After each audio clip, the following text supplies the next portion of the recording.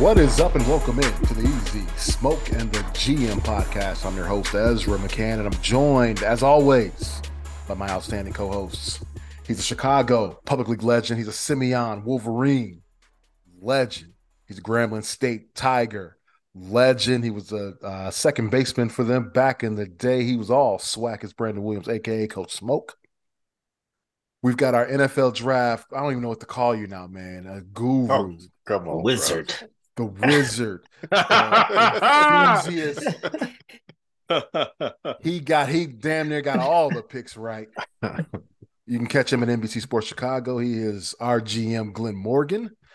And we've got a bonus for you, everyone. We've got the host of the Under Center podcast, my main man, Ken Davis. Gentlemen, how you guys doing? Glad you guys are here. How you guys? What's going on? Hey, dude, I'm floating on cloud nine, man. Yeah, just felt like Christmas in April. So let me start here. Ken and Glenn, you guys did a great job hosting the in draft show on NBC Sports Chicago, holding it down. You guys did outstanding. Just wanted to give you guys all the props. Thank you. Appreciate you. Did an outstanding job there.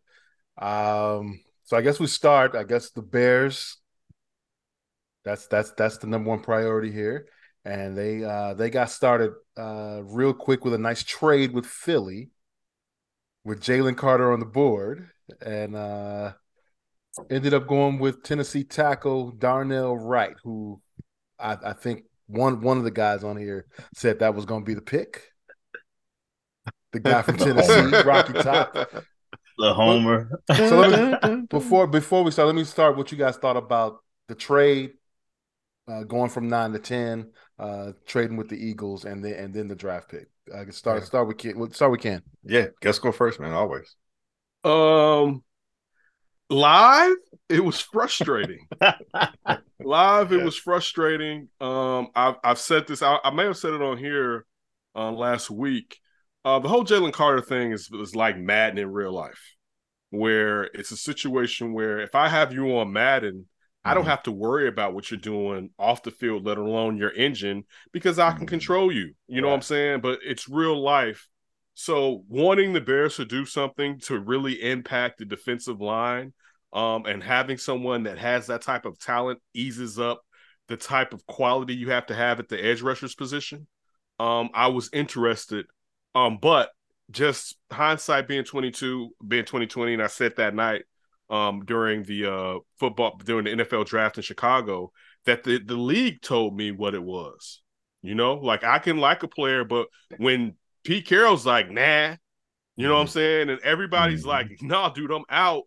Well, it doesn't make as much sense. And we all said the team that best fits him is the Eagles.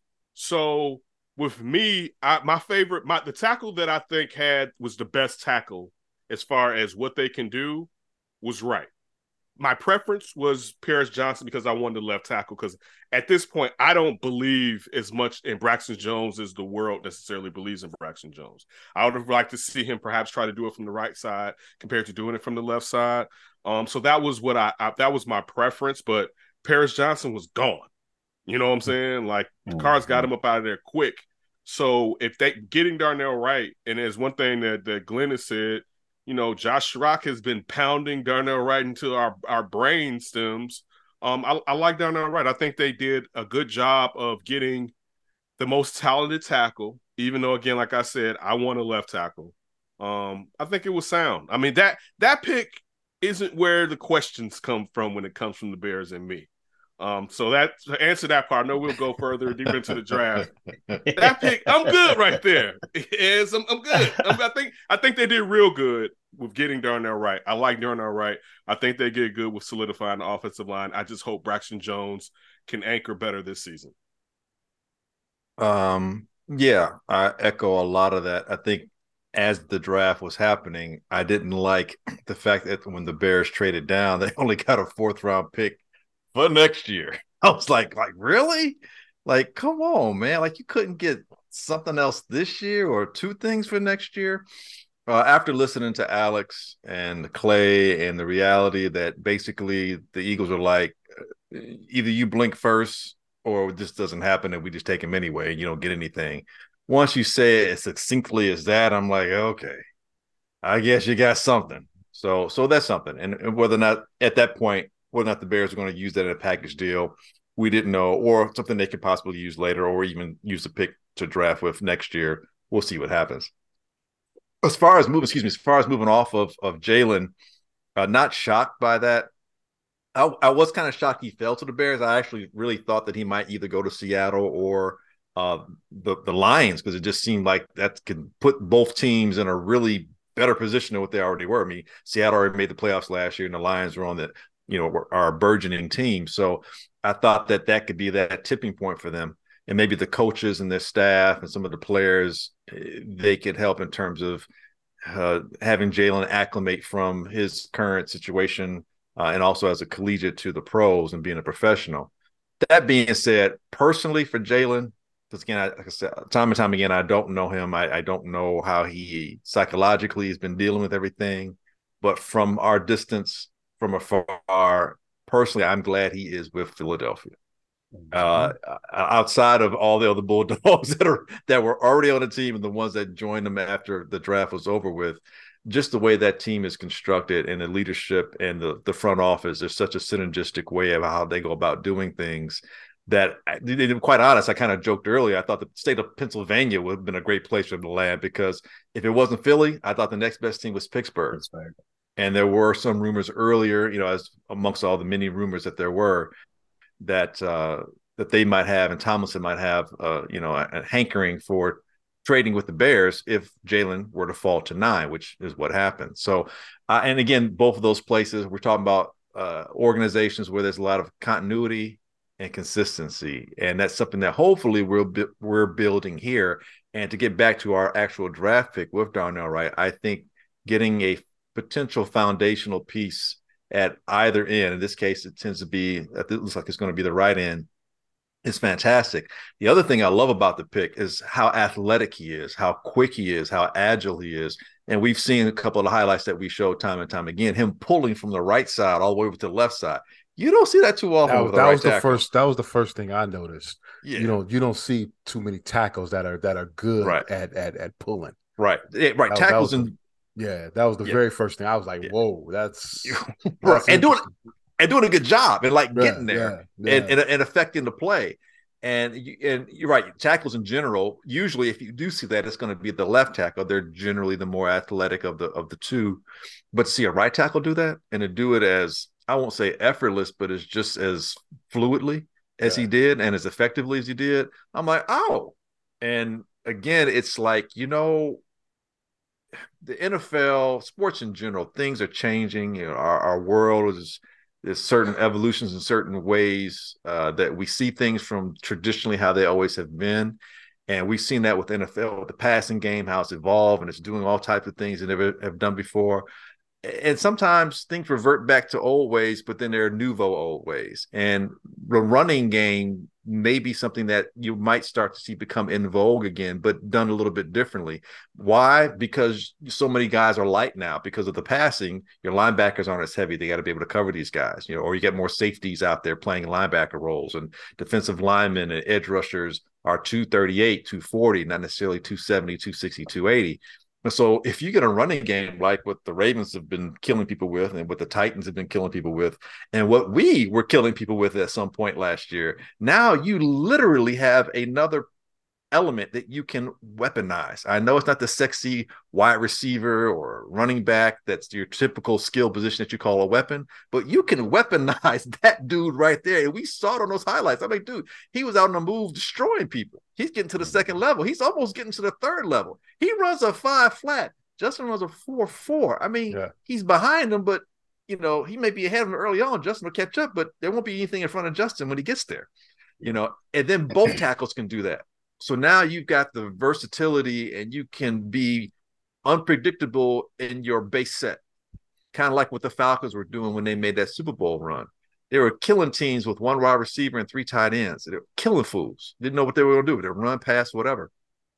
So, and that's just the first pick. so, so it was really, really, your mind gets to going and thinking like, man, what if I see it now? Like, so how is this organization seeing it? And what it also told me, and I'll stop talking at this point. What it also told me was that Poles and Eberflus are in sync. We never saw that when Pace was here and you had Fox. Clearly, that wasn't the case. And then Pace and Nagy, after the first year of, oh, hey, aren't we great? We had a great year. That stuff seemed to be like they were on, two different planes going to two different. They said they were together, but it's like y'all don't seem to be on the same page. These guys, Fox didn't know who they were drafting in 2018. Yeah. No clue. Yeah. So this is letting me know that these guys are simpatico. And in polls, if you watch a lot of, especially after the draft happened, the postseason presser he was giving, a lot of what he was saying is like, this is what he didn't say literally the words, but he more or less was saying, this is what I'm giving my coaching staff to do. This is what they need to be successful. These are the players. This is what we've talked about. These are the skill. These are the body types that we're going after. These are the attributes that are necessary for us to have success. Blah, blah, blah, blah, blah. And guess what? That's what he's been saying since they got here. And I love that too. He's been consistent with what he said since he's been here. He's been as transparent as you can be. And it's just like, okay, well, you're saying what you said you're going to do. You did it. All right, let's go. Yeah. To speak on the trade, I think one of the shows might have been right after the Jalen Carter news, the initial news with the incident that happened. We spoke on where we thought he would land. Mm-hmm. We spoke on what we thought was best for him, right. Which was the Eagles. Mm-hmm. And so when the trade happened, I wasn't shocked. I didn't care what we got because in my mind, I felt like we weren't taking him. So to just get something, knowing that we could have took Darnell Wright at 9 and the Eagles could have easily just took him at 10, it was like you got something for it. And like you mentioned, I've been telling people this for the longest. I'm like, at the end of the day, yes, we're fans, but you also want these kids to succeed. And I think Jalen Carter in Philly succeeds far better than he does if he was in Chicago. He has the veteran leadership around him in Philly that will help him grow. Here, we don't have that yet. We just don't have it yet. And I think the pressure that would have been put on him here to be a guy from day one would have been too much. Like, that's just my thoughts. On the pick itself, I didn't know much about Darnell Wright until watching Josh Rock. And, of course, you, GM, you all started talking about him because I want to say one show before I was Paris Johnson as well. Like, that was the one I was thinking about, Paris Johnson. But then you start to hear more and more about Darnell Wright, like, who is this kid? Like, okay, then you start watching him. It's like, okay. But I had the mindset like Ken, but left tackle, like, so, but Paris was gone. So you get the next best thing.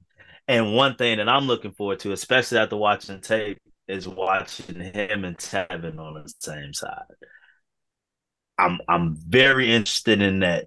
If Tevin is fine and healthy, I think Tevin was very, especially in the run game, he was very aggressive getting downhill, pancaking guys. I liked what I saw. So to see them two next to each other, I think would be great. Especially in hearing Darnell mentioning that basically how he got Fields back. Like, somebody attacked Fields, he owned them basically. And we all saw how Tevin took that last year when the guy would get a late hit or something on Fields. Tevin was the one guy on the line that would step up for his quarterback. So good to see some personality, possibly. Yes. Y'all know I'm big on personality. So good to see possibly some personality is showing up in Chicago. So I'm happy with it. We've been complaining about the line for years here. They addressed it, yes. And so I'm ecstatic about the first pick. Because that's where we are right now. You bring that up. We talked about Tevin Jenkins nasty when he was drafted, And now you got this. You got two, at least two nasties on the offensive line. Nate Davis too. So, Is he? Yeah. Oh yeah. Oh, Yeah. So yeah. But Tevin's gonna be on the left side. Though. Oh, he's Right. moving to the left. Oh, Yeah. Now trust okay. me, you got the vet Nate next to Wright. Yeah, that's just still ugly. Hey, maybe Tevin to spruce up Broderick. I mean not Broderick. What's the guy? What's his name? Braxton. Maybe he'll get, by the way, get some more out of him, kid. On last week, from your mouth to his ears, I hope so. On last week's show, I talked about I was talking about Broderick Jones, but I said Braxton. And both Ken and Glenn were looking at me like, I don't know what you're talking about. I said the wrong name. So just to throw that out there. It happens to all of us. I said the wrong name. I've called Paris Johnson, Paris Campbell. Yes. I've called Tank Johnson, Tank Williams in the last 2 or 3 weeks. It happens. I was listening back and I was like, oh man, I messed that up. Okay. I see why they were a little confused by that. But anyway, I was shocked, and I know we'll get to it in a second. I was just shocked that Detroit didn't take Jalen Carter. Mm-hmm. That's what shocked me. Off field stuff aside, putting Jalen Carter with that group they have in Detroit, I was worried about that coming to the division. Yeah, Glad it didn't. Right. But that shocked me. And then I got the trade right away. From the Bears' point of view, they were going to draft him anyway, so right. They were able to get something good enough for me. All right, so first round I thought was great for the Bears. They did a great job. But then the second round, a lot of people had a little issues with day 2 picks. Not me, and not our GM who called that one. I don't know if you called him the second round. I didn't call him the second round. Yeah, as a pick though. But you said that he would be a Bears. You got 3 of the first 3 of the first 4. Right? I got the first 3 that they had. Oh, excuse me. I'm sorry. Yeah. Okay. No, I was like, Jervon and Tyreek, and then I actually on that show we were talking about it because I think Hall asked like, okay, was there somebody that you would like to have gotten but you couldn't fit them in because you only had so many picks, like somebody you really had that you wanted to get but you just couldn't put on there? And I was like, dude, Tyler Scott. And really, yeah. Wow. So look at that. Yeah. So got receipts, baby. Got receipts, and then talked about what I liked about it. Don't take your other Tennessee Volunteer spot. Get them out of here. Just go ahead. No. Keep them both, baby. Keep them both because keep them both, man. With both those guys and Darnell Mooney, I mean, dude, there's so much misdirection you can do, and with mesh routes and just screens and different types of screen, dude. There's so many avenues and angles. Not only that, but you have depth, and now your special teams can be more special. I mean, more dynamic. Dude. Hey, look, give me more speed. Give me Marvin Harrison. I'm trying to stop. I'm just talking. So Jervon Dexter, big defensive tackle out of Florida. Now, mind you, I saw mostly highlights, so of course it's going to be good. But good stuff. He looked like a dog out there. Even a good dog or a bad dog? Yeah, you can go both ways with that one. I need to know what type of dog you're talking about. Dogging or dog-in? No, he looked like I said. All I saw was highlights. I saw about 5 minutes worth of highlights. Right. Man, what I saw, I was impressed with. Yeah, you first, Ken, or you want me to Well, you guys go ahead. Let me toot my little horn myself. Go ahead. I had the Bears drafting. We did a mock draft under center. Okay. I had the Bears taking Jervon Dexter because Josh screwed me because I wanted Isaiah Foskey, and I had the Bears taking Terrell Smith also. Nice in my mock draft. But I'm not the master. That's why the experts are here. I learned at the foot of the master. I'm not I study under the master. He lives on the 4th. I stay on the 3rd. But this is a thing. I want to separate the fandom part of me One, with someone that's trying to grow as an observer, but also knowing that I don't know a lot of things, if not everything. All right. Physically, goddamn. You know what I'm saying? Like exactly that part. But when I watched the tape, I didn't see it. Like, right. and I hear Ryan Post talking about the mirror and not playing necessarily on his toes. That's great. But somebody that big, that fast, okay, I'm gonna give you an example. Now, this is stay with me for a quick second. All right. If any of y'all ever watched South Park, Yes, from time to Yes. time. okay. Do you remember when I don't know if it's not Stan's father, but you know the father that's like all with the slim dark hair when it's drunk and always doing something crazy or whatever. You know what I'm saying? I forget whose father it was, but he became a shark and had like something like some balls put in his knees, his kneecaps or whatever. Okay. All right. And like this shark would just jump out of everywhere, right? And back in the days, me and one of my close buddies used to make a joke about injured Tommy Harris. If y'all can remember when Tommy Harris first came back from injury, he was cheating, but he was getting away with it because he was Tommy Harris. Yeah, Tommy Harris used to jump the snap so crazy. And it was basically like, call it. He used to basically tell the refs, man, call it. And the refs won because he was Tommy Harris. But Tommy was offside. Like, he got away with so many offsides when he first came back, right? So I'm comparing that to when I'm looking at Gervon Dexter. There are times, regardless of what Ryan Poles is trying to say, why he didn't necessarily just get the numbers that you want, that just because of his freakishness, when you look at his RAS, which we'll talk about that too, all right? Because come on now. But you would just see him explode, and I didn't see that explosion on tape. I hope they can get it out of him, but I didn't see that. But again, listen, if they can do it, cool. And I'll say this, I'll just get this out right now. I really root for Ryan Poles and Matt Eberflus. I think the Ryan Poles hiring was sound. And Matt Eberflus, Alex Shapiro on our show was the first person to mention Matt Eberflus before Ryan Poles was even hired. All right, so we had already kind of looked at Matt Eberflus, so it wasn't something that we didn't like because we had looked him up and it was like, all right, cool, whatever, Matt Eberflus, right? His emphasis on teaching is cool. I do want coaches to teach, but at some point, you need some guys that are kind of ready-made prospects. You know what I'm saying? You can't coach up, or you can't keep putting everybody in graduate school to a degree. Not to say that as professional players, you should always want to get better on your own. And hopefully if you have coaching to help you, it's a great benefit. But I worry that going all RAS team, that you're going to miss out on football players. You know what I'm saying? Like, it's sometimes this is football now.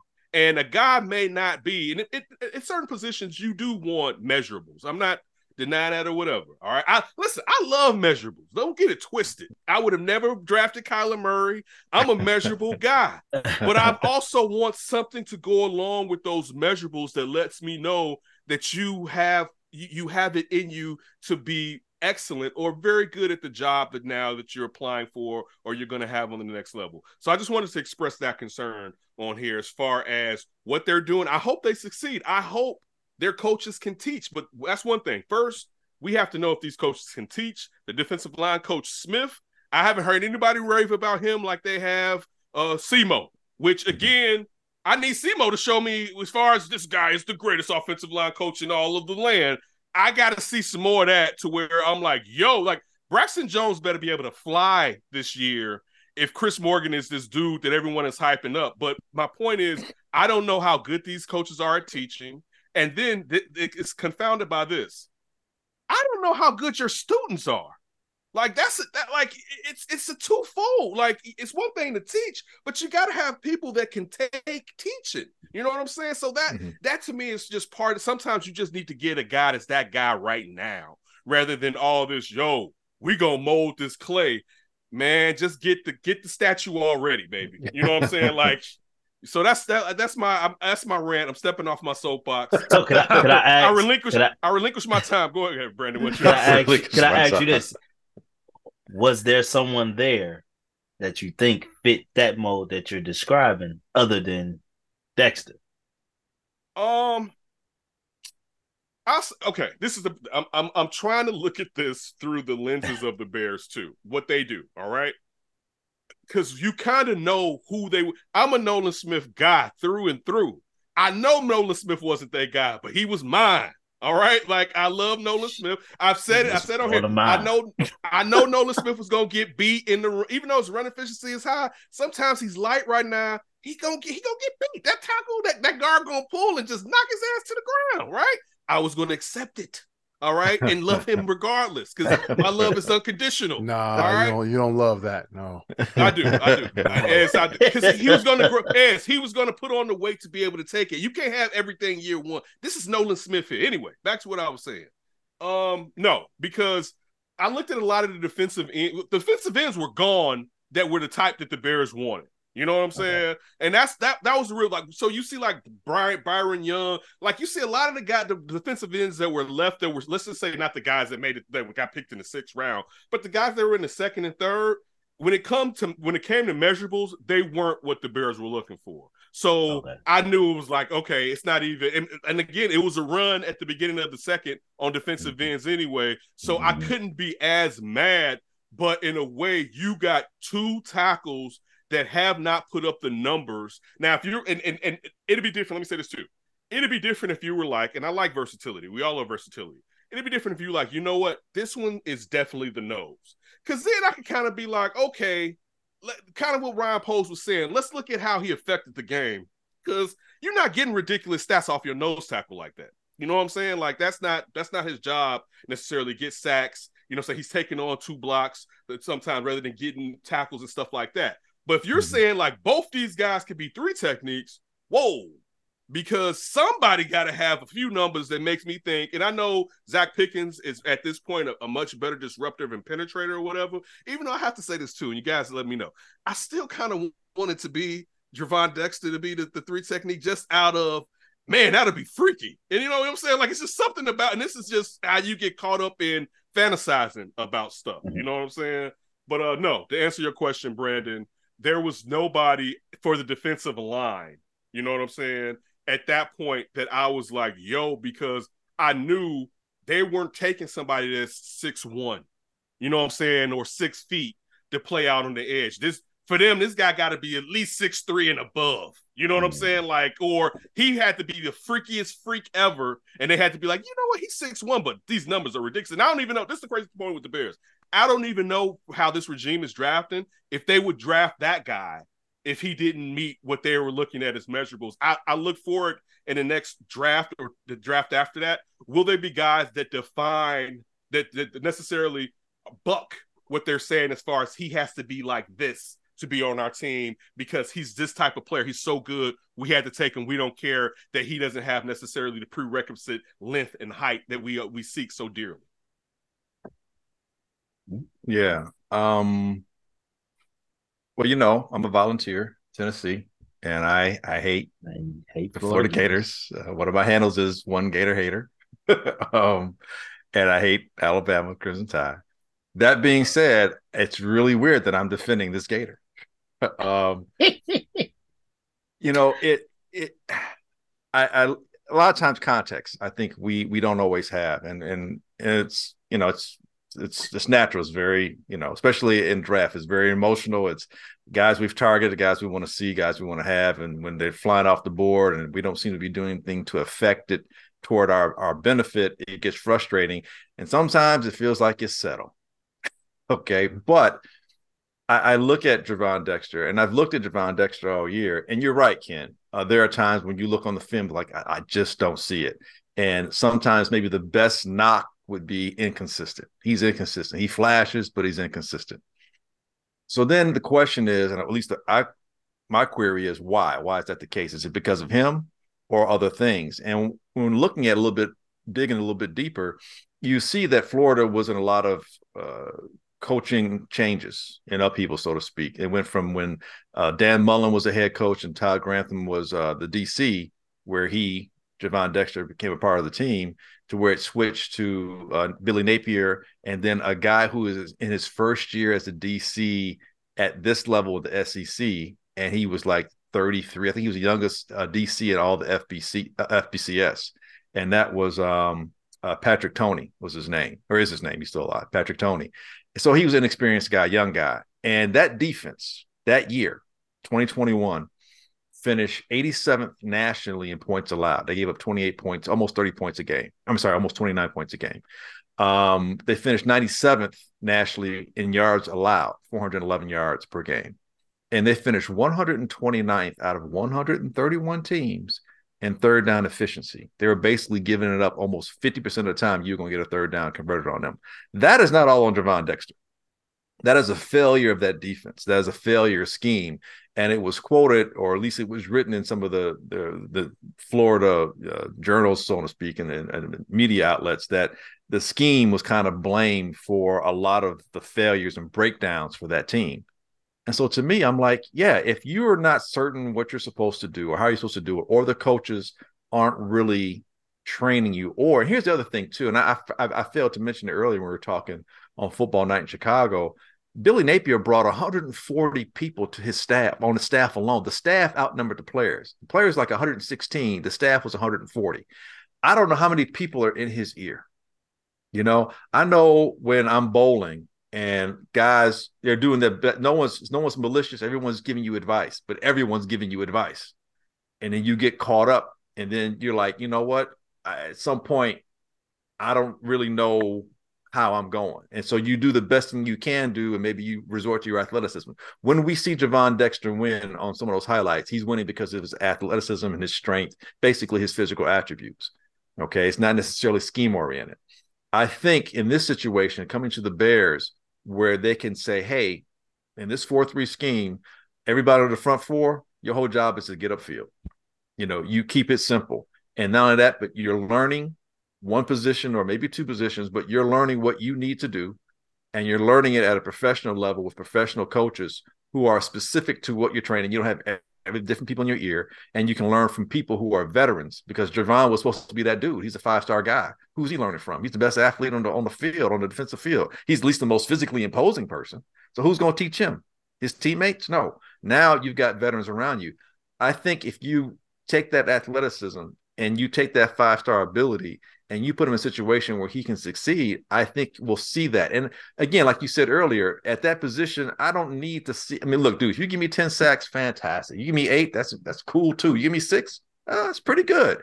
You give me 4, hey, all right. But if you give me 20 plus pressures and you're forcing the quarterback into other people's arms, or you're affecting pass plays and you're able to, you know, either stuff the run or stop the run or chase it backside, yeah, now that 3 technique is being effective. And I think that's where they see him. So I'm really going to put that toward a lot of the inconsistency, not just with his game, but what brought that about. And I don't think a lot of people knew or understand that that was the case.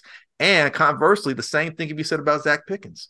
He came across the same thing, a coaching change. And even Zach Pickens even said it in one of his either Instagrams or whatever. He's talking about it, saying like, hey man, you know, different coaching, you know, different situations. You know, if you find a person, you can utilize them the right way. Think about Quinn, when we had Quinn here. You know, Quinn's had seasons where he was like, you know, he had like double-digit sacks, and then he'd go somewhere else, and then he like, you know, disappeared. Then he'd go somewhere else, boom, double-digit. Oh, okay, yeah, he can play. Then he disappeared. You know, comes to the Bears, dude, set the record. I mean, come on, Chicago Bears, dude, 100-plus-year-old franchise, and you set the record, dude. Okay, but the first year he had the same coaches, and he didn't do. And that's, we could go through the reasons though. He didn't do anything the first year. Sometimes it's an adjustment, and that's kind of what I'm saying. You know, continuity and consistency helps a lot. And that's a guy who's, we're talking Buckner, or I mean, not Quinn Buckner. We're talking about Robert Quinn. I just did a Ken. I'm conflating names. Well, we're talking about Robert Quinn, and he's a veteran, and he still has to have that adjustment, you know what I'm saying, and have that time, let alone a young guy who's developing, who didn't start playing football until he was a junior because he was a basketball player. So, you know, give it a beat, and you may find what we have there. And here's what we always say when it comes to speed: you can't teach speed. You can't teach 6'6", 313 either. You know, with that 24% body fat, I mean, that dude athletically, he's a marvel. So you just had to find a way to be able to harness that marvel, and you'll get some wonderful things happening. And I think that's where Poles and Eberflus are like, okay.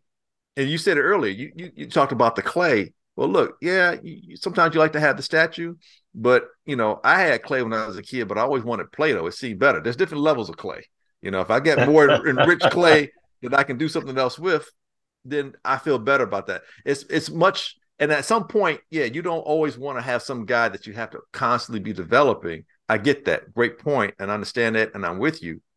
There are times, however, where it's a difference between if the guys I'm getting are, 3-star, 4-star types, or guys who are, good players but not great players, good athletes but not great athletes, but you get the most out of them.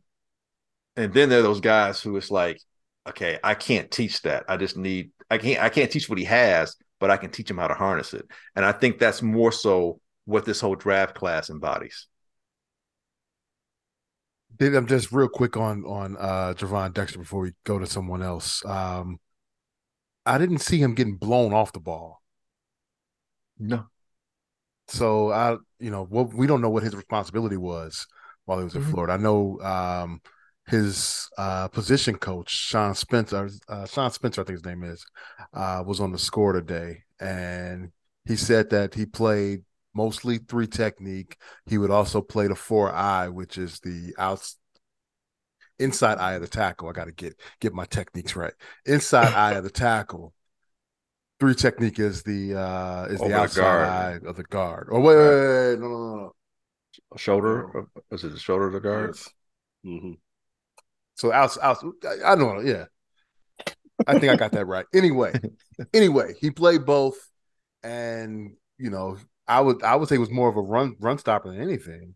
So his responsibility would have been just controlling the gap, that B or C gap that he was in. But yeah, I liked what I saw from him. I don't know. Yeah, that's he'll have less gap responsibility in this scheme than he probably would if it was in a 3-4, obviously. And also to your point. Now, here's one thing I will say in terms of his burst, like his 10-yard split is not where you would like it to be. He's not a quick twitch guy, so that part is true. He's more his build up speed. Like his build up still gets him to 4.8. But like his 10-yard split is like 1.8. And that's you probably want someone to be more like 1.6 in that area, high 1.6s maybe. So that 1.8. And again, that's just being finite measurables. Can he get to the ball? He can get to the player. That's all that matters. Yeah. That's all that matters. Right. So that's that's those things that if you're looking has he gotten to the ball? The highlights I saw he got to him. He may not be getting to the quarterback, but he's getting to those ball carriers. Yeah, they're not really getting away from him. And then he's got the ability to chase the backside. Go check if you want. One of his better games was against Alabama in 2021. They lost that game, but he had 6 tackles, I think, that game, and a couple of tackles for loss. So he's and coming from that position to get that many tackles, in the way that Alabama was playing that game, because Alabama, and that's the other thing too. Sometimes you have to see how the team is playing you. Alabama starting out that game, dude, they were hitting so many quick passes. It was like they were getting rid of the ball quick, man. Like quick screens, quick slants. That defensive line had no chance really to get upfield at all because of how quickly they were getting rid of the ball. And you can tell that was part of the game plan Alabama had getting into, because they realized that the strength of that defense was pretty much along that defensive line. That's in 2021 when Grantham was the DC. What do you think? Let me ask you this, Glenn. What do you think about taking him with the Bears' first pick in the second? Where did you have him being selected by the Bears? And do you feel like the Bears had to take him at that spot? Right. If there's anything where I could kind of be critical of, I had him falling a little bit further in the 70, probably in the 70s and 80s, maybe I thought he'd be around there. But the question, but then I'm like, I don't know who else you would have taken, and maybe moving up to get Tyreek might have been a bit of an issue too. As much as I like the fact that they picked him, because I said, hey, Bears should target him, ego aside, it was like, I don't know if you, especially if you took Terrell Smith later, I don't know if you had to move up to get a cornerback at that spot per se. Maybe you move up and get somebody else, but I can live with it because I think going forward it'll work out. But yeah, I didn't think they necessarily had to move up to get Javon.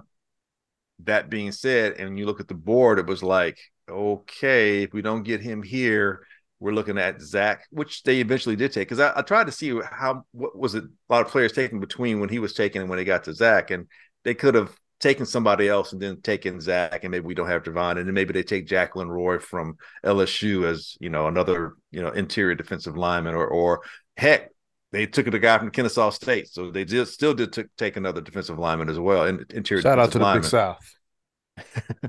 So yeah, man. But and then all that being said, all the this, that, and this, that, and the other.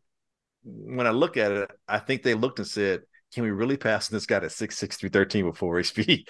All this, this clay that's just sitting there, and we can do something with it. And we're weak. We're not. I shouldn't say weak, but we're not as depth oriented, and we're not as we don't have the production from this area. And this is integral to us being successful because we were getting killed by teams all last year because we couldn't stop the run and we couldn't stop anything. And it started on the front line in the trenches. So I think they looked at him as a trench warrior and somebody that also too the durability. I mean, this dude was always playing. The best availability is durability. Or durability, however that saying goes. So his best.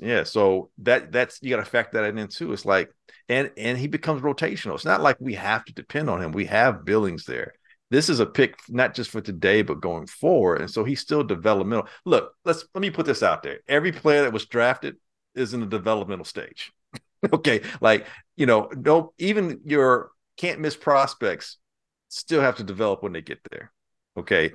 Bryce Young, as creative and all these things it says he still has to transition from college to the pros. Everybody's a developmental person at this stage. So some obviously more than others, but I think it was difficult for them to pass because of the measurables and because of, they won't say the need, but because of what was quickly becoming like, we need to address this now. And I think that's what they didn't say. I haven't heard everything from the press conference. I don't think they necessarily said that. I don't think they would want to admit to that, but they're like, we need to address this sooner than later because there may be a run on, those players just like there was a run on the edge rushers. And then they're looking at like somebody like, Zach being, their initial interior defensive lineman or maybe the brother from Kennesaw State, and then we're looking at the draft like, y'all didn't take advantage of having a number one pick. The Cardinals look like they took two more advantage of being in 3 than we took advantage of being at 1. Later rounds, 4 through 7, who do you guys think are going to make an impact on this team? I'm intrigued, and I know Jim and Ken, you can speak to this. I'm intrigued by Rojo. I'm intrigued to know, like, a lot of the people on TV are very like, this is one of those picks where they're like, the Bears got a steal here with Roshan John. Is it Roshan? Yeah, Roshan. Is that his name? Yep, correct. Roshan Johnson. I was going to say Rojo. You just make that up, or is that really? I was like, damn, that's really good. Well, no, because I was actually looking at Clay Harbor's tweet, and he had the list, and he has it as Rojo. Okay, so I like Rojo. That's why I said. I wish that was you. I wanted that to be you. So I was like, damn, if he made that up, that has. But like like of course you hear Texas, especially with the running back, you hear Bijan Robinson. Mm-hmm. And so to hear how high, and then you hear this guy's numbers, it's like, wait, those type of numbers are really good numbers for a backup for sure. Right. And Bijan is so highly touted. Of course, he went top 10 at the position, and it's like, I'm intrigued by this. Like, lose Monty, and then y'all know I have my issues with Monty. What were your issues? I'm new here. What were your issues with Monty? Fill me in. At the beginning, it was just like it was like he had no burst of speed. It was like he did a lot of dancing in the backfield, and then he started having some really good games, but the burst of speed still wasn't there. He'd break open, and then he'd get caught. He couldn't run for more than 20 yards. Remember when you were me and GM stayed on him. Ez was giving me some flack. One day he was in the editing room. I said, Ez, look, man, just Google him, or YouTube him. I said, this brother couldn't even bust for 20 yards in college. And you expect him to do this in the pros?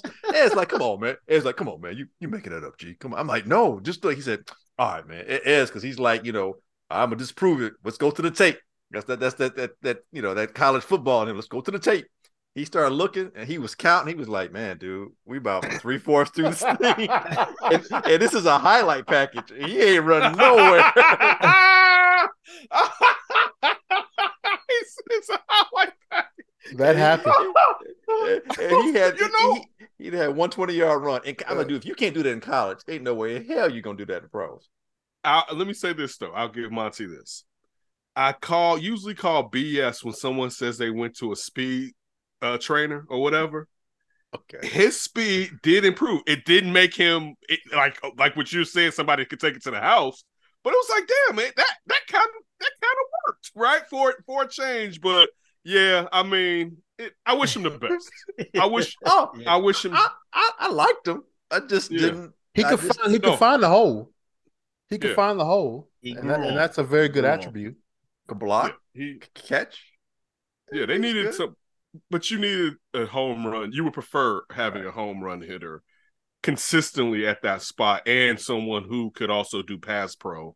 So that's kind of the issue. But again, please continue. I just wanted to know, Brandon. I want you all's input on that pick. Did you ever see the movie City Slickers? Billy Crystal and Jack Palance, and it was always like this one thing, right? Well, that was Montgomery. That one time he ran for 20+ yards against the Texans, took it to the house. That was the one time he did it. It's just like, oh, okay. Oh, it did. And we was all shocked. I think at least a good portion of our episode we talked about, man, we didn't see that coming, But Roshan can't take it. I mean, the funny thing, Roshan, his time speed is like, that's that classic time speed and game speed, Jerry Rice had that time speed at the combine. Yes. He was like, what, 4.56 or 4.65, something that was like, ooh, you gonna make that your first round pick at the X receiver? Good luck with that. And then he starts playing. It's like, how come nobody can catch this dude from behind? Catch from behind, yes. He's faster than Monty.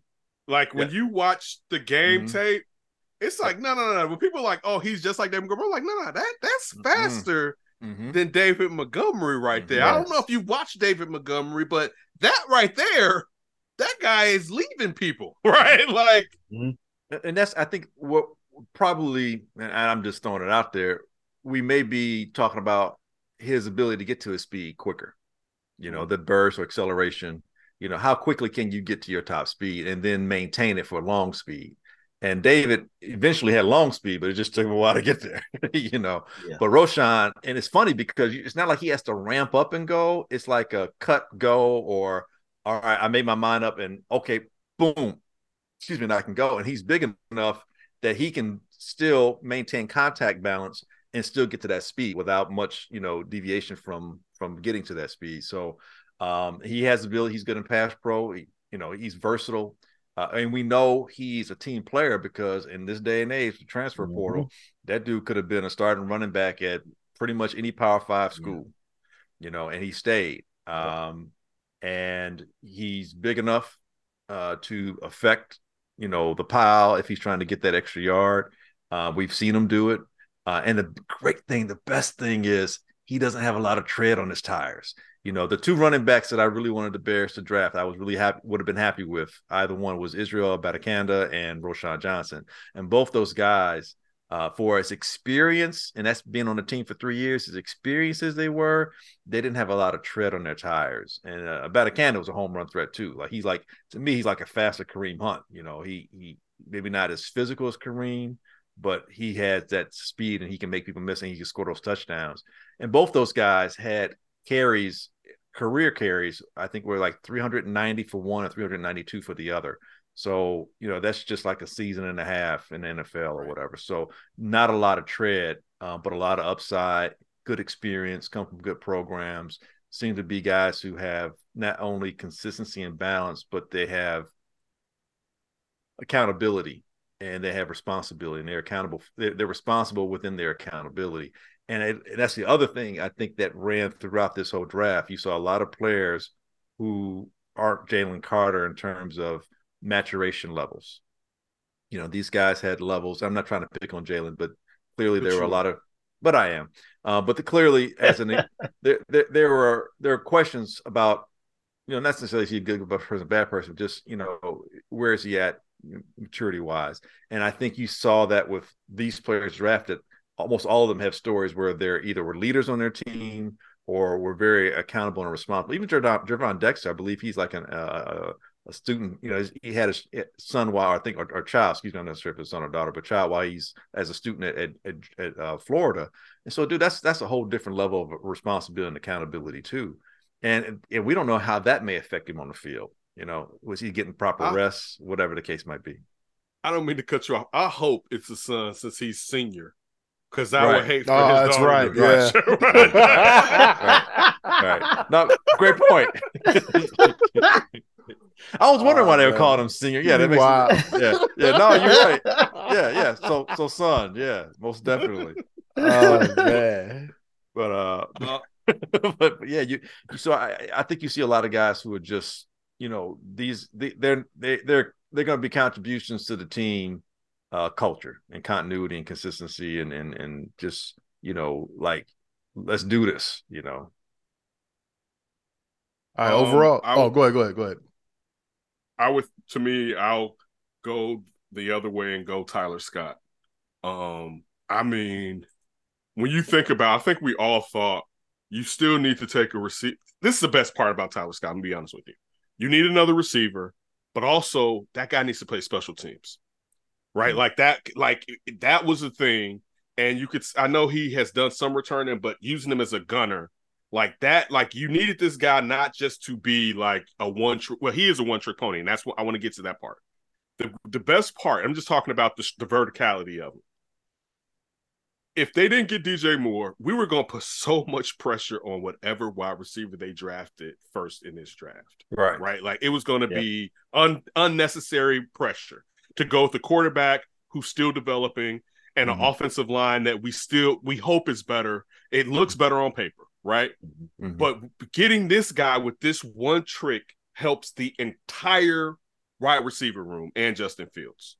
You know what I'm saying? Like now where you have it where this guy can really take off the top, right? And he can learn to develop his route tree. It's different from if he was a guy who, and I'm always a catch radius guy, but even if he was just a big guy and then you have someone who's almost the same as Chase Claypool, no, you got a legit burner with this bad boy, someone who's done it too at a high level. Because like, even if you look at Mooney, I always ask people like at times like, is he a burner? You know what I'm saying? It's not a knock on him, but when we drafted him, but there's levels to being a burner. You know what I'm saying? Where like this guy comes off as being where that's his pure talent. I think Mooney is a more well-rounded receiver at this point. Clearly, he's been in the league for over 3 seasons. But having this guy helps everyone so much fit better into what you think their characteristics are in that wide receiver room. And that's why I like the Tyler Scott, because one, you're not asking him to be the guy. You're just asking him, even if it's as a distraction or he's not going to get the ball, but still they don't know that. You know what I'm saying? Stretch the field, leave all of this underneath for the other guys to eat. I like that pickup. And again, they lucked into it because he definitely shouldn't have probably been there at the point where they drafted him. You know what I'm saying? But hey, go get him. You know what I'm saying? But that was so sound. The day 3 saved their damn draft, to be honest with you. And I mean, saved it like this. It made it a really good draft because the questions that we had with day 2, particularly when you're talking about Dexter, and it's like, wait, how much of this are we going to do with this? We going to figure it out when they get here stuff. It was more like it is, Glenn. You know what I'm saying? Like, again, see the problem, and you miss on draft picks regardless. The guys can be the best player in college. He can be looking like he's ready to go when he gets there, and it just doesn't happen, right? But when you look at what they did on day, let's take the 7th round guys out, and I hope Bell is good and the Stanford kid the same. But when you look at what they did, it was so sound where it was like, yo, this is a good draft. Like the only true question you could say Dexter and Pickens, but Pickens is, you could leave Pickens off of that board. But it was like, okay, so you may have stretched on one guy. That's a damn good draft if you only stretched on really one guy in your draft. You know what I'm saying? Like, and again, that's stretched to us who's not in the room with you. You know, I don't know how your board is set up. So it may not, and clearly to you, it wasn't a stretch in bringing in Dexter, but day 3 made it to where it was like, yo, if the Bears didn't have the best draft in the North, they had the second best draft in the North, in my opinion. And it was very sound. I will say that it was very sound. But mine's is Tyler Scott, is the guy from, I believe you said, from the 4th to the 7th, as that stood out to me. Yeah. I would go. I like both of yours, and I'm probably more Tyler because I really would like for the Bears. And in my mock, I was like, I couldn't get him. I really would like to have gotten him, but I couldn't get him, or I couldn't get him in rounds 1 through 3. I don't think he'll necessarily be there but if I'm dreaming, I'll get him with that next pick, And I felt like when the Bears took Roschon, I'm like, okay, they got him with that next pick. Tyler won't be there. And I saw Trey Tucker, who was Tyler's wide receiving running mate at Cincinnati, and he went to the Raiders, I believe. And I was like, first when I saw the highlight, it was from a distance. I said, "Oh man, someone took Tyler Scott." Tyler Scott, yeah. I remember watching. They was like they said then Tyler Scott should be gone when they went with it. Yeah, right. Yeah, and I said, "Oh wait, no, they took the other dude." I'm like, "Oh, he's still out there." I'm like, well, someone's going to realize that he should be gone. And so when the Bears came back and they took him, I about fell out my seat. I'm like, dude.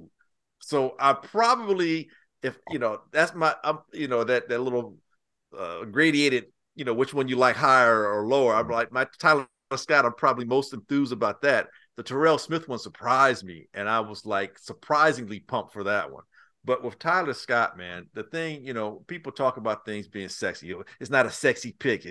What's the sex appeal with that pick? I said, look, dude, when you get Tyler Scott, you got threat appeal. That dude puts everybody on notice. That's a threat. You have to acknowledge it. And then when you put him out there, keep in mind, Claypool ran about a 4.4 something. Moore's a 4.4 something. Bayless is a 4.3 or 4.4 something. Mooney was a 4. Look, ain't nobody running no 4.4, no 4.46s. Yeah. No 4.5s. But I don't think anybody's running 4.46. I think everybody's 4.4 and lower. And so now you've got speed, but like you said, at different levels. How quickly can you get to your speed? How long can you maintain that speed? Do you have deep speed? Can you shift your gear so that your change of speed can organically get you open, and then I throw you the ball in a move and boom, you're doing Tyreek Hill against Buffalo in the playoffs where, I catch a little 2-yard pass, I turn up field in 3 seconds, we score. And the thing I love about Tyler is that he can uncover on all 3 levels. He's a better route runner, I believe, in this spot coming out, or in this stage of his career coming out, than say Tyreek Hill was coming out. And I'm not keep making this comparison. And I'm not, Tyreek's faster. Don't get me wrong. Tyreek's like 4.2 something, almost 4.1. But it's usability. I'm talking about the usage and how he can be utilized. And where the polls come from? Came from Kansas City. I'm sure he remembers how that offense was working, and things and pieces that can make that type of offense work. And having a quarterback with athleticism that can make it even that much more expansive, because it wasn't like Alex Smith was doing a horrible job. He made it to a Pro Bowl, got the team to the playoffs.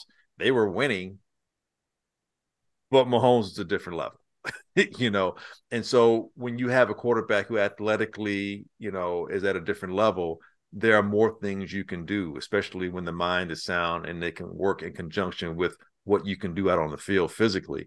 And I think that's where we potentially see this offense going. And that is exciting. But Tyler, like you said, Ken, it helps put everybody in a better spot where they can be utilized. It adds depth.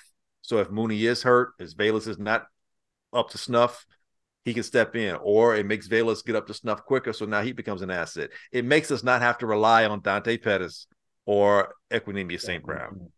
I'm just saying, you know. Well, Main thing, there's going to be some battles.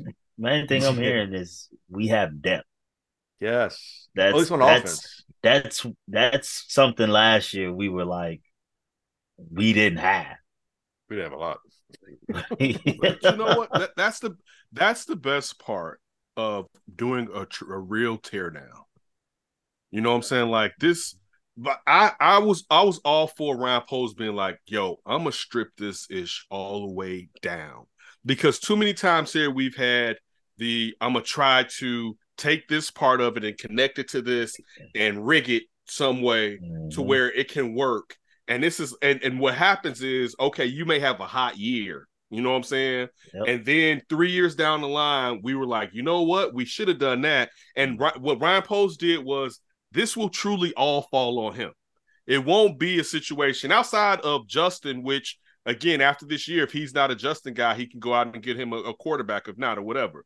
But outside of Justin, which could have been a gift to him, he ripped. I mean, of course, there are other players, Cole Kmet, Darnell Wright, but you get what I'm trying to say. Right. Holding on to those older players where so many people were so mad that he traded Khalil Mack when it made sense to move off of Khalil Mack to get something. To get something for a guy who was a depreciating value. Not to say we don't love Khalil Mack, but like real people know, like the arguments I had about Khalil Mack.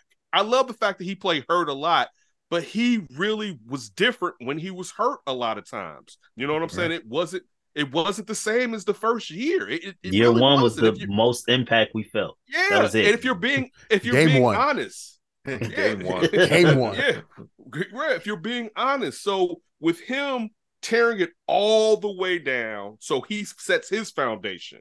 If he fails, it's totally on him, but it allows him, and to get to your depth part, you're going to lack depth because a lot of guys who shouldn't have been playing was playing, and there was nobody behind them because you got rid of the frontline starters, you know what I'm saying, and you got some assets for him. But that was when he said he was doing that, and he's lived up to that. I love the fact that he's been patient. I can be against.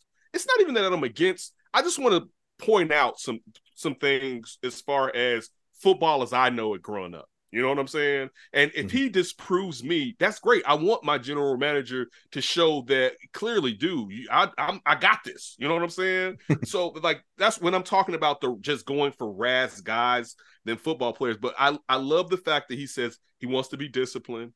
He doesn't jump out his neck to do something because it seems sexy at this point.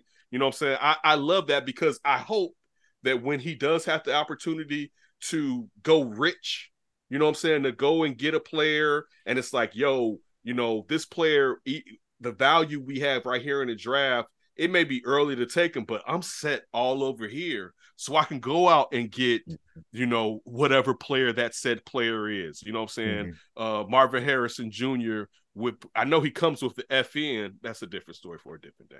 But but if you want to do something like that, you can do it. So I like the plan. I hope it comes to fruition. I just don't also, and it's not to say anybody here was doing it, I don't want to be a homer to where I turn a blind eye to something where I'm kind of like, you know what I'm saying? But again, your depth part, Brandon, and I'm happy, or what Glenn was saying it too, I'm happy they do now have depth. And also, let's say this part too, it seems like quality depth.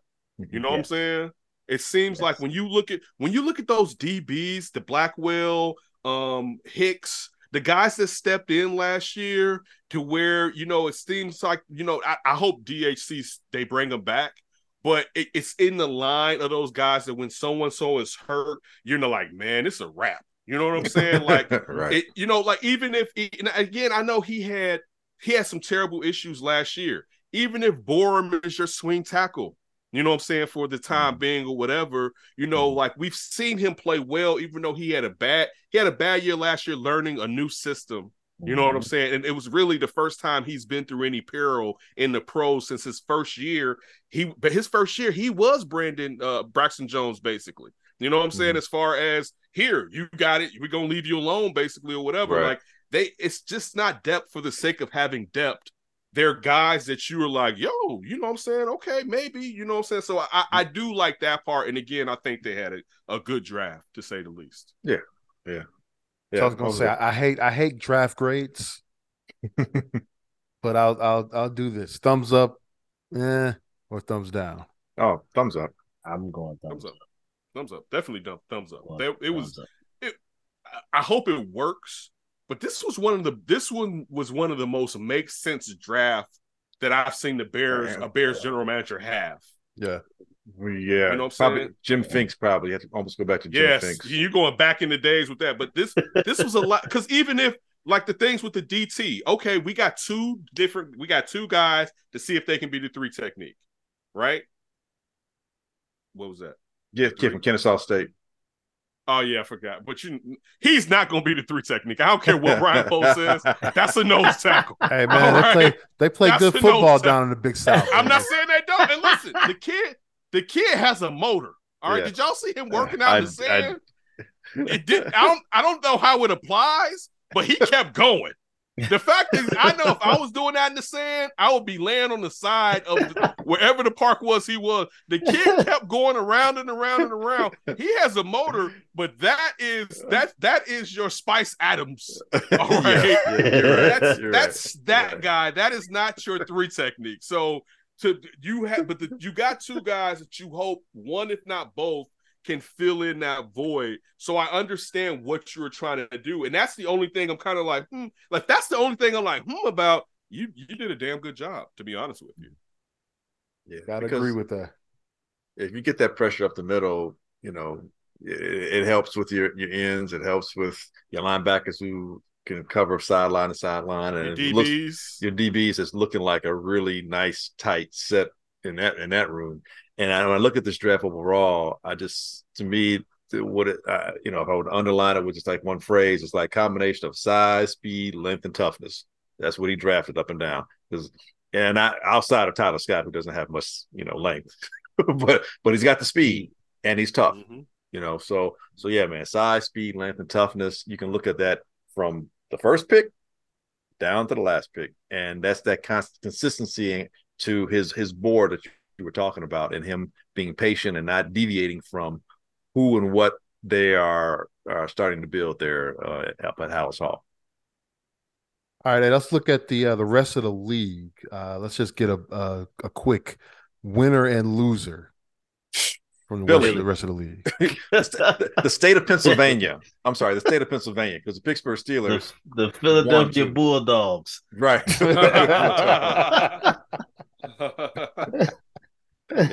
Yeah, definitely Philadelphia, but the state of Pennsylvania, you ask me, man. You look at what Pittsburgh did. I mean, they took, Broderick Jones, who I'm really high on. I talked effusively about him before the draft.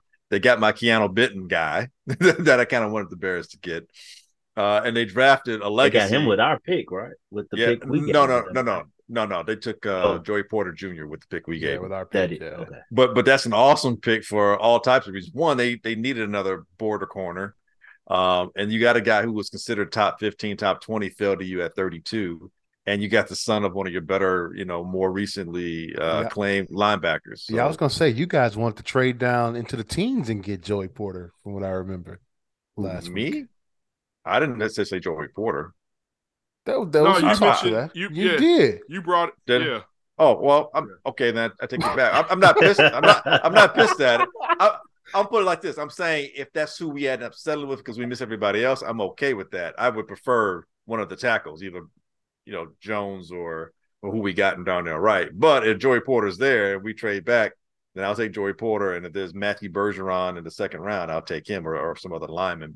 But yeah, so and then I can't remember who their other pick was, their fourth pick, but he was pretty good. Like their first 4 or 5 picks, I'm like, the fucking like the freaking Pittsburgh Steelers, like every year they get exact hey, they need an outside linebacker. Oh, there's TJ Watt. Oh, they need a guy who can play 3-4 lineman, 4-3 versatility, blah blah blah. Oh, Keanu Benton, there he is. They just gave Cam Sutton's gone. They're not as deep at cornerback. Oh, they just got Joey Porter. I mean, it's like, how do you them and the Ravens always seem to get exactly what they need? But I thought the state of Pennsylvania did fantastic. Houston Texans as well did very good. They turned the draft on its head early on. And I thought low key the Cardinals did a really good job of manipulating their position to get a lot of picks in a rebuild with a new general manager and new head coach. And no one's really talking about the Cardinals, going forward, but they will be because of how they set themselves up for the future for this year and going forward. Biggest loser? For me? Yeah. I would probably say it'd be a team like the 49ers, thinking about what they gave up last year to move up and what they brought in this year. Maybe the Commanders. I'm not. I was a KJ Henry guy, but just still looking at what they brought in this draft period. Those would probably be some of the teams. I know I went in deep on a team in the North.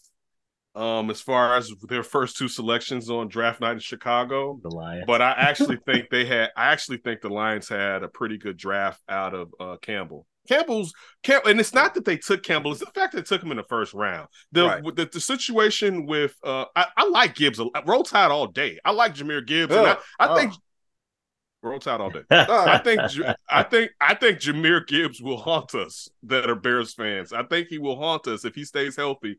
He'll haunt us. And if he wasn't, we had Brad Spielberger on today from PFF. The show drops on Wednesday, and he said that Gibbs wasn't going to be there after 15, and we know the Lions had the 18th selection also. So if you were looking at using this guy and I was talking on my independent show today about the lack of wide receivers in this draft, and if you're looking at, we're going to have Jahmyr Gibbs all over the place, basically. I get the value in general, even though we live in a modern era where taking running backs in the top 20 is rare or odd for the most part, especially two running backs going by 12.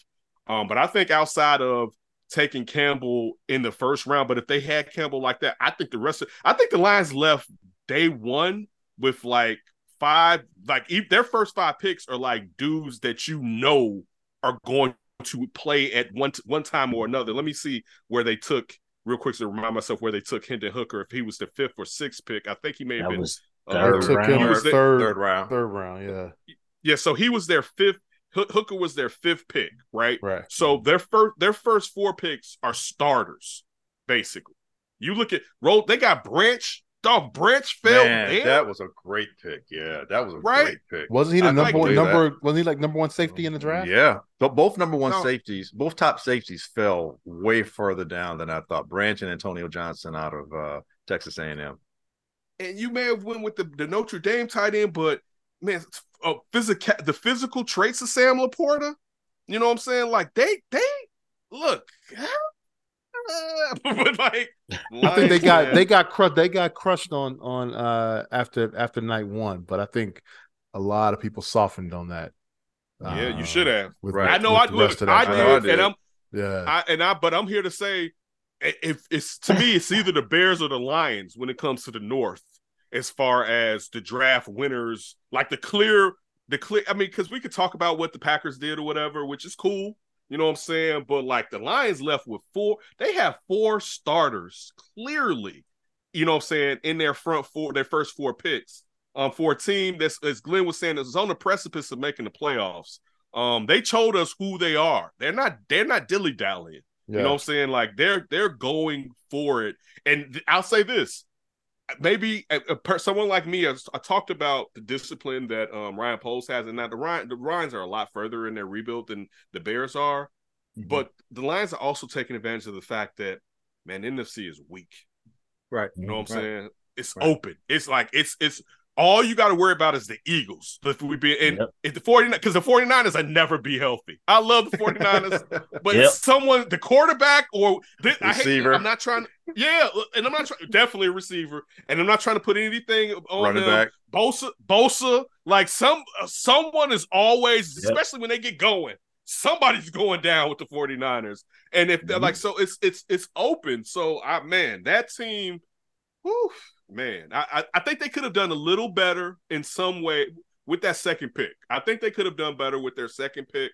But if they are looking at that Campbell is that guy in the middle that they think they need, I think I wish they would have went with another down lineman. I did want them to take perhaps a cornerback, but they've done well with adjusting with their cornerback. I didn't think Christian Gonzalez was going to drop like that. Yeah, he dropped quickly. I mean, not quickly, but he dropped further, about 10 to 12 picks further down than people would have expected, which is significant. Right.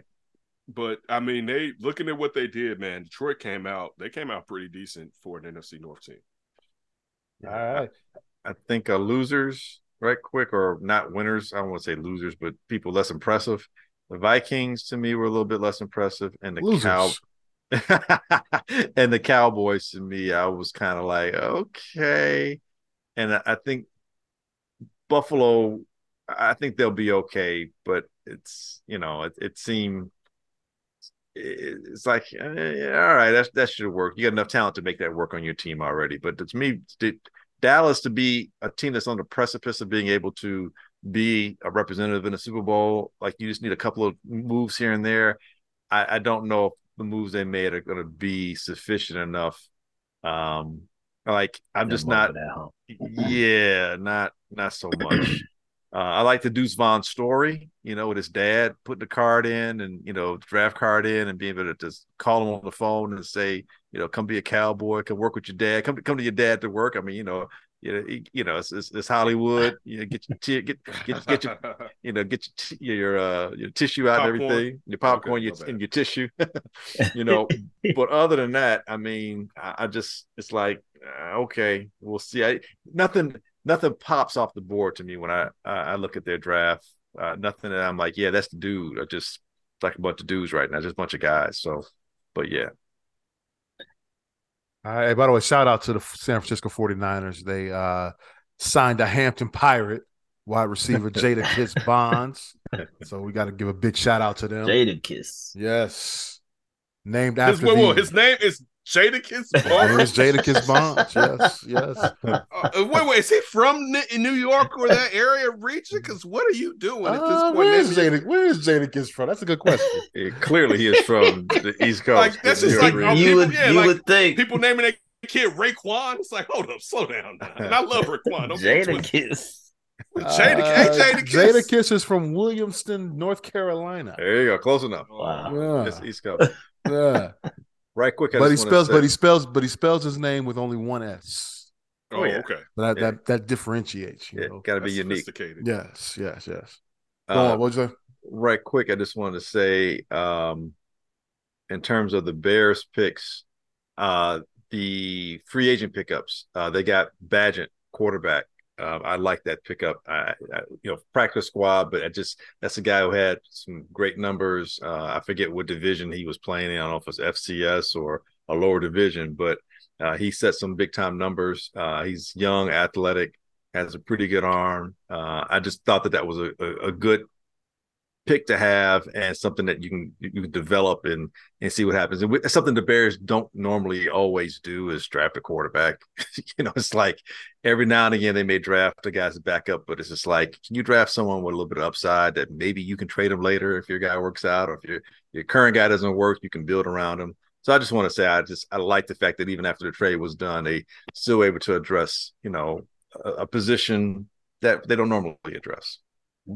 They also got one of Deion's kids out of Jackson State, Nugget. What is his name?